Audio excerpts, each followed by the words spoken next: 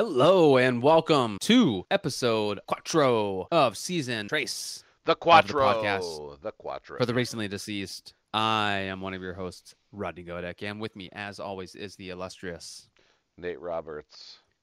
All right, brother. How are you doing? Are you ready for episode 4? Oh, I'm ready to wash away the stink of Skinamarink and talk about, it was better. A less stinky movie. Tonight, Nate is talking about There's Something Wrong with the Children. 2023, hour 32 minutes. A family takes a weekend trip with longtime friends and their 2 young children, but they suspect something supernatural when the kids behave strangely after disappearing into the woods overnight. Written by TJ Simfel and David White, directed by Roxanne Benjamin, starring Alicia Wainwright and Zach Gilford of Midnight Mass fame, distributed by Paramount and also Epix / our fan favorite, Blumhouse. So, this recently came out on Paramount. We decided to pop it on. I was originally inclined to watch this one because I saw someone tweet about their aversion to the film because it didn't deal with mental health in a constructive way, and they were triggered. So, trigger warning to any sensitive viewers that may not be able to deal with a movie, fictional characters, a movie that addresses mental health in the most mature / adult / PC way. If that offends you, I apologize. Don't watch this movie. It might upset you, and we don't want you to be upset. What could also upset you is that you spent money to watch a bad movie. Yes, if this is what made you subscribe to Paramount, I am sorry. This should not be it. All right. I don't know how to categorize this movie. I don't. I This also movie don't. is I also don't want to say bad movie. I'm gonna say this is like a below average movie, like a little better than bad. For me, yeah. like I was actually really into it for like the first half.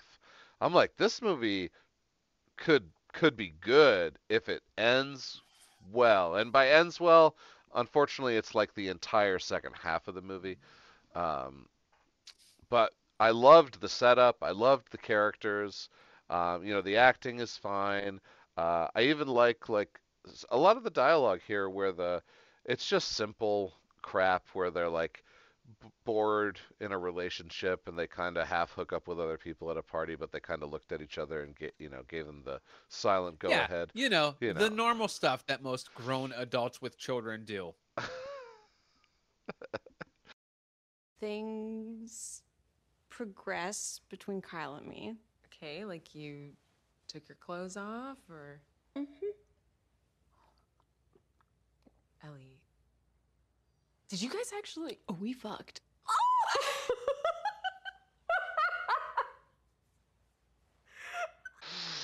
Go on, tell me about how normal it is. Anyway, the kids like peer into this pit, and then they swap the kids. So they take the one couple takes the kids so that the married couple. What's happening, Nate, is you're getting lost in the details of what actually occurred in the movie to rationalize why you feel not that great about it or that you feel okay about it.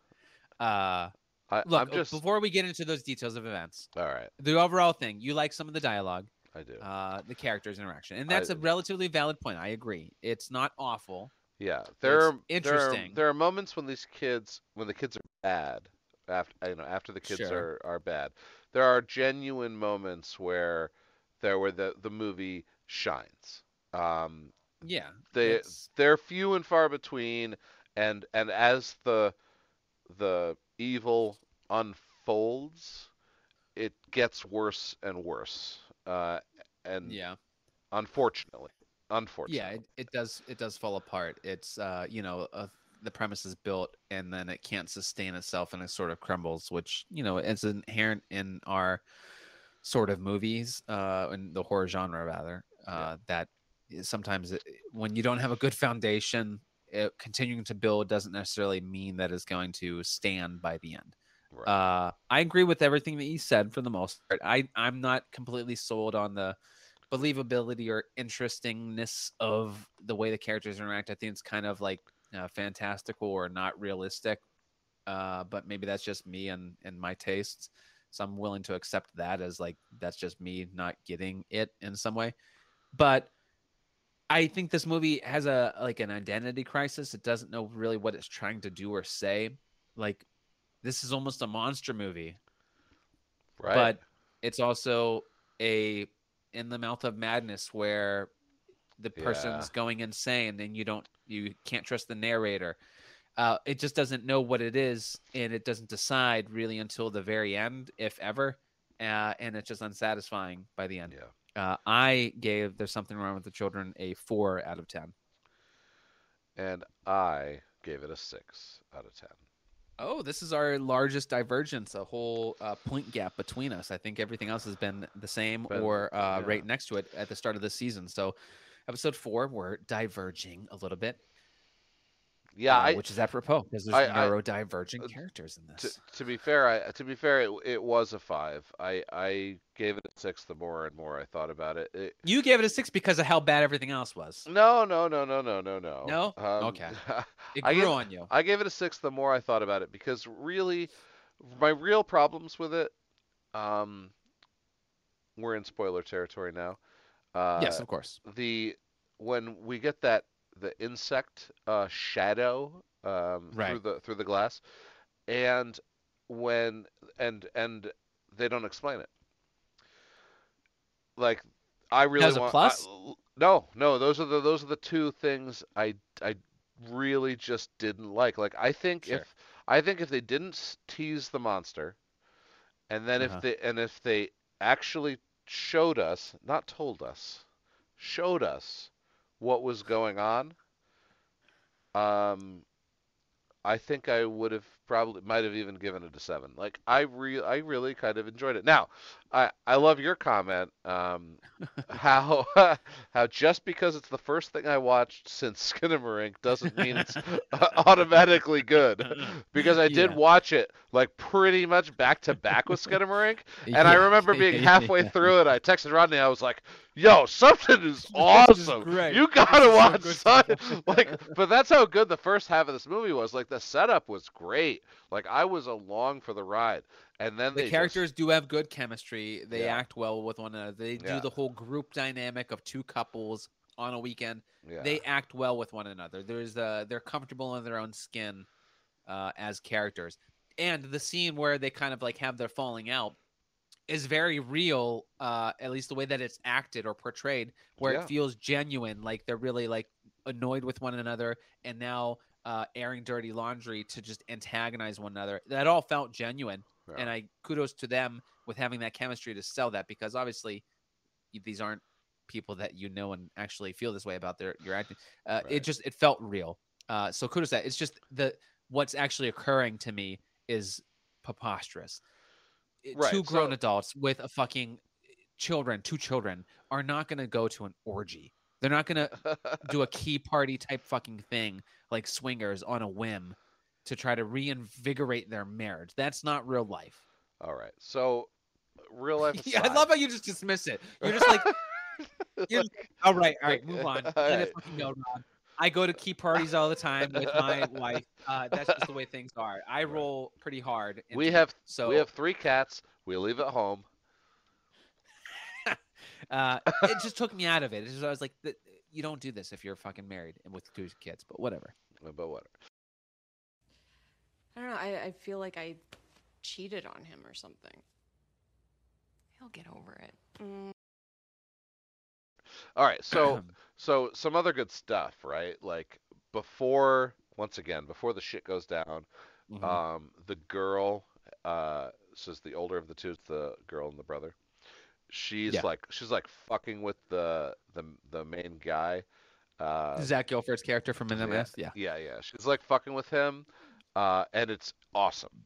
Like, this is where the movie kind of had its identity crisis, where you didn't know what was where it was going. Is this all in this guy's head? Is he going to go crazy and start killing all these people? Is he going to kill these kids because there's something wrong with them? Because he thinks there's Right. something wrong with them? Because he's gone crazy? Or do these kids become the killers? Like, we don't really know at this point. And all of his interactions with this girl are excellent.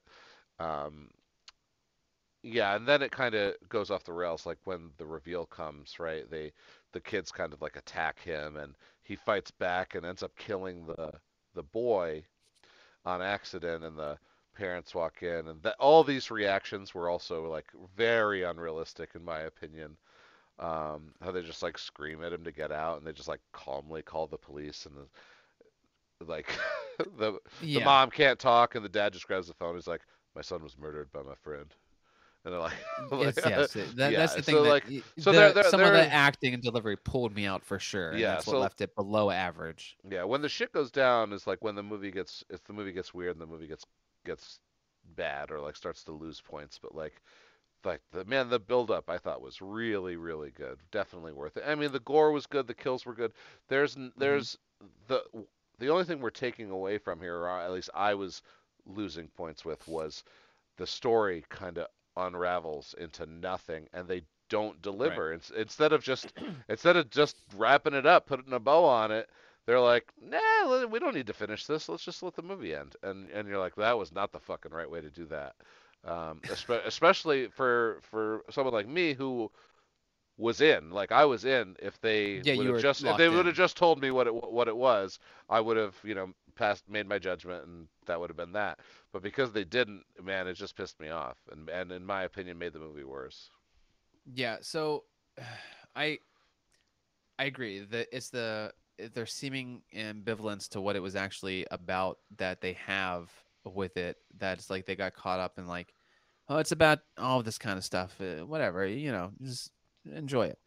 uh, that uncertainty with what they really want to get out of it or want us to get out of it is you can feel it. I think whether it's the monster stuff, is it about Zach Gilford's character's inability to deal with his past transgressions and his coping mechanisms and his own psyche falling apart. And that's the triggering thing for this other person that I saw on Twitter. Uh, and I get their complaints. The way that they address it's like, you know, and it's unfair. We characterize when people like films do this. There's a person that is the unreliable narrator, and you're seeing the world through their eyes, and so you don't know what to believe and what not to believe Right, because right. invariably you'll see other characters question them. And so in this, they do it relatively ham-fistedly, where they bring up his past and that he kind of did, quote unquote, crazy shit. And now he's on meds, and like they do the whole zoom in on the bottle where it's like, oh, he's taking lithium. That's for bipolar disorder. And so anyone that has any brush upon that whole thing and world, which is a real, very real and serious thing, is immediately going to have a response, more than likely in a negative way. And that's valid. I don't have much skin in the game in regards to that. Mental health, yeah, because I'm fucked up, but so it's just disingenuous. It doesn't do any good. Yeah.